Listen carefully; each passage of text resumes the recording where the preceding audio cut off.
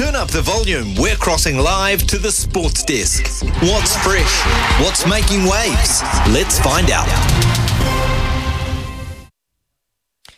I think I'm following instructions correctly. Before we get to Louis, just a reminder, the Flight Centre's big red sale is on with limited time offers on flights, cruises, holidays and tours.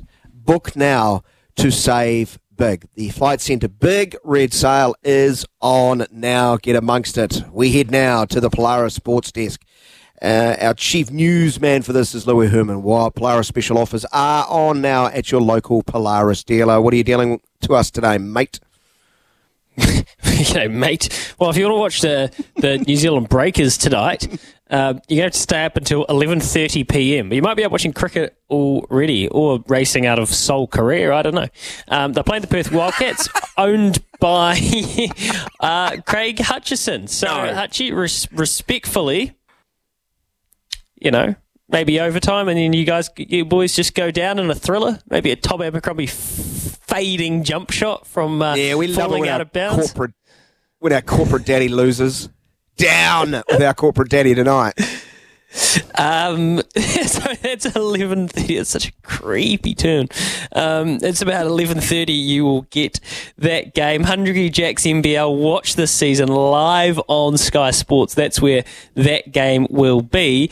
The Phoenix, Daniel, well, they play a game as well tonight, don't they? They've got, as we've spoken about, they're going absolutely very well. And, well, both the men's and the women's. Although the women's had some bad news yesterday with one of their star players. Yeah, Grace Wisniewski, really, really sad. And we all know, we should all know by now, the prevalence and the amount of ACL, MCL, PCL injuries in women's football has been a real problem over the last few years. And Grace, who, of course, has missed, large chunks of her young, really promising career already. Well, she injured herself, I think it was 13 seconds into the game this past weekend, went in for a really robust challenge. One of those challenges, every midfielder is supposed to do, go on, make an impact. And unfortunately, her planting leg, the left leg, just jolted and she's done her ACL. It's the worst. So cruel. It is the worst, just 13 seconds into a game, 3 rounds into the season. So wishing her nothing but a speedy recovery. So the women, they'll play and they'll definitely be playing for her on Sunday against Western United. We're playing the Victory in the men's tonight. 8:30, I think it might be. So that's 9:45. 9:45. Now, hey, your Liverpool, they lost a game, which is not good. And they lost to Toulouse. You know what? I'm not going to blame the VAR. I'm going to blame them. Here's a crazy notion. Defensively, they still look a little bit suspect to me. Toulouse had some real moments at Anfield. This was being played in France, but they've shipped 3 goals. They dominated possession, I think 3-1. Toulouse had more shots on goal in that time. That's a little bit troubling. So I'm not yet ready to say Liverpool are really back and are going to contest Man City for the EPL. I thought Man City would lead the EPL from week 1 to week 38. Spurs got in the way of that. Man City's humming along, and arguably their best player has even played this year, Kevin De Bruyne. Ridiculous. They are a scary proposition, even when they're not hitting full straps. And it's been like that for the better part of a decade. It's sickening, really. It's really kind of hard to palate, but that's fine. For Liverpool, better news, way more important news. If you didn't follow the story, you'd probably be like, "What are you sure? Are you making this up?" No, Luis Diaz, one of the stars and just a really exciting, good player, fun player to watch. Like, you'd love him if you know him, you know him. If you don't, you'd love him. His father. Yeah, that's a good way to describe it. His father has been released by the guerrillas, the National Liberation Army, who kidnapped him 13 days ago. So they abducted Diaz's father from his hometown in Colombia. His mother was also seized, but was freed within hours. They held him. They were talking, and then they have finally released him. But a terrifying couple of weeks for Luis Diaz, and also the whole kind of Liverpool organisation absolutely would have been kind of riding this out with him. It's just an amazing, I guess, success story that they got him back, but what a bizarre and terrifying yarn that was. Yeah, I must admit, I saw the images about an hour and a half ago. I couldn't help but get a little bit emotional, and the whole sort of reality of their situation hit me square between the eyes when I'm stressing about India beating us in a World Cup semi-final. Well, what about how Diaz was playing this weekend, and just like he just carried on, score the equaliser in stoppage time. And put up his shirt, had the message for his father. So that one's crazy. Just to answer a text, and then I'll give it back to you. Hi, any other way to follow the Cup Week Punters Club if not a Twitter user? Can you put it out over the radio, please, and maybe on the Good Oil tomorrow? Yeah, absolutely.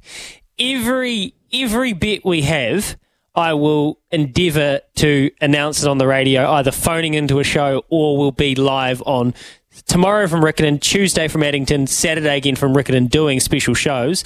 But if it's on a Wednesday or a Friday we're having a bet, I will try to phone into any of the shows to let you know. So, yeah, you don't have to worry about that. Cheers. Do you want to touch the second text message down?